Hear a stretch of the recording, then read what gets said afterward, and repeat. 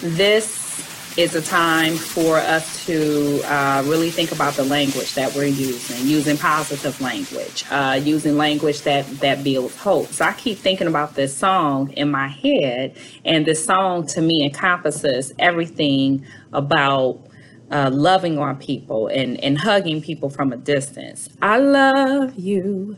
You love me. We're all a part of God's body. Stand with me. Agree with me. We're all a part of God's body.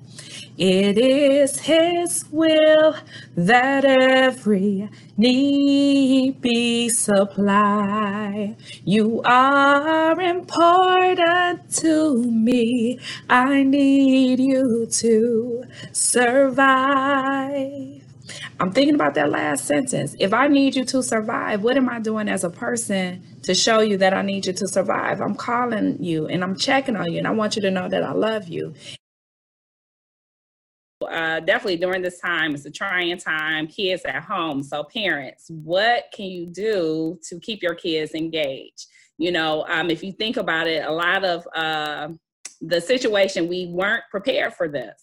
So a lot of people, you didn't go out and buy a whole bunch of crayons and paints and this and that. So what creative ideas can you do with your children at this time? Children, families. I think one of the things that parents can do is think about, what they value in their household.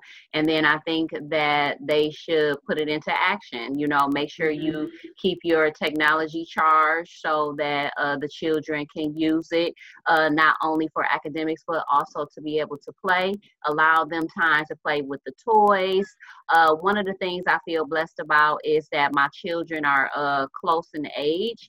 So they keep each other company. And entertain each other. We're a household that values academics. So it's important that, I make sure that they use their technology and they are on iReady and practicing their math and their English. And another program that I'm just really excited about is Hooked on Phonics. I bought Hooked on Phonics for my son.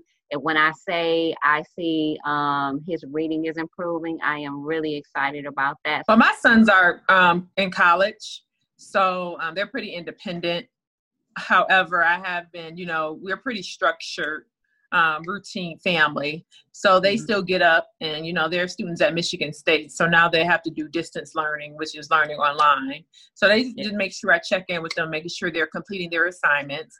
My son had a virtual meeting with his advisor. She helped set up his schedule for next semester. He actually had a tutoring session too, virtually. So I thought that was amazing.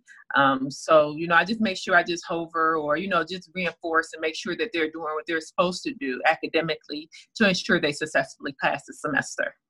Okay, and so thank you, Dr. Purr, Ms. April, for those awesome answers and for sharing that with us. And so I kind of wanted to go, I'm always trying to go a little bit further because a lot of the students that I work with, all of us are educators. A lot of the students that I work with do not have, they have no internet access. Right, and the libraries are closed. So yep, yeah. And that's something that the district hopefully is working with and trying to consider for those families that do not have internet access. So for the students that I've been able to reach out to, I've been trying to provide mental support and wellness checks, at least hey, how you doing? Everything's going to be okay.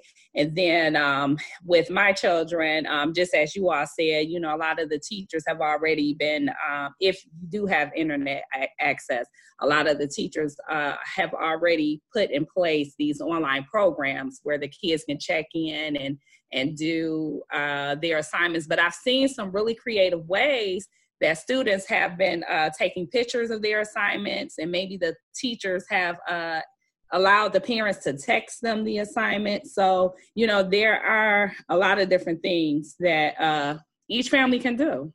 Yeah, you definitely have to be creative and make sure we consider it and consider it of everybody's situation because everybody doesn't have access to technology. That's Thank you for bringing that point up, Ms. Lisa. Yep, thank you. You're welcome. So indoor and outdoor. So can you guys kind of think of some ideas for parents, some things that they can do with their children and teach them, Yes, like she's in the house organized or the in the house basement. Listen, we don't at the house? clean up the basement. We still got Yeah. so much more to go, but we started cleaning up the Okay. basement, just organizing our rooms, doing some spring cleaning, washing the Okay. So you windows. started the project. That's good. Yeah. Kudos on So, that. uh, oh, my basement is a lot, so I really have to go through and do a lot to it. But we've started at least, and just cleaning the windows, make sure our windows are cleaned. Just doing some basic spring cleaning. I saw a post where somebody put all their tops or their Tupperware bowls, the plastic bowls and tops. Oh God. Today's assignment: find what Yes. Tupperware bowl match the tops, because we always have Yes. extra bowls and extra And throw tops. them Don't even extra match. tops away. So Yes. that'll help. I can never keep up with that Tupperware. I'm either losing the bowl or I'm losing the top, and I have no idea where it actually went. And right now, Yeah, the Tupperware monster. where have all the forks went in my house though? Oh God. We have limited forks. I'm like, are the children throwing them away? Like, what? Girl, check under the bathroom sink, honey, because that's where I found some before. Why the heck is the fork under the sink? I'm just like, wow. I use a lot of plastic utensils. So I got plastic forks, plastic spoons. Pray. I know I've been praying every day to God to, just cover me and just help me throughout the day. Because, we can get anxious. Like you said, when you go outside, you get so anxious and overtly, concerned. So we just need to make sure we're keeping each other in prayer and also pray for ourselves. Yeah, absolutely. Yes. I just, because I heard you say, Miss Lisa, what can parents do inside and outside? I think the best thing to do right now, because there's not a lot of information on the COVID virus, just to take precautions that families should just stay inside and only go outside when necessary. When it's necessary. For me, Yeah. it's so much to do in the house. And you just have to come up with creative things to do, whether it be academics, like you all said, cleaning, whether it be, you're working on a project, or you're cooking together. I just think this is one of the times where families can really enjoy themselves with one another, even though it is a scary time. But just to take that precaution, I would recommend that everybody stay in the house and only go outside when they have to. There's a lot of people that's sharing a whole bunch of information. And I think one of the best things we all can do is pay attention to the CDC, the Center for Disease Control. Pay attention to them and listen to their guidelines, and, don't listen too much to your president. That's right. Yeah. Because they operating off of fear too. I know one thing me and my sons did last week. We barbecued. We went out on the grill. Well, they went out on the grill. We barbecued. So it was really fun, and just something to do downtown, because we're cooking every day. So I think that was really good family time together. Yeah. And that's what I mean. Like, if you do some things outside, I meant, outside your home, like, I don't know if you need to sweep your porch or, get some breath of fresh air, open up the window, go out. Get some fresh air. Yeah. And I know that's scary too, because they're saying it's airborne. You don't know to what extent, it is airborne. They could travel, I don't know how many feet, but they said they could travel. Yeah, I think it was 6 feet, but they were saying it's a possibility of a little bit further. If I'm in a space and I'm coughing and I have the infection, and somebody comes in my space within that 3 minutes, that is a possibility. So it's just like, God, one thing I like that you said, pray, Miss April. We definitely cannot live in fear, but we do have to be cautious. We have to be careful, about what we do. Well, I just explained to my sons the severity of COVID-19, because when it first came up and showed up here in Michigan, they were still at Michigan State, and they were all at the bars and partying. So I just told them, when they came home, you have to really be careful and mindful who you're around, because you never know who has COVID-19. It's a serious issue. It's very serious. So I just explained to them they got to be mindful of, no one. We got to protect our home. The best thing that you could do with your children right now is just to be honest with them about what's going on and model behavior, so that if something like this is to happen in the future, that they can say like, oh, my mom did this, my dad did this, so that we can take precaution.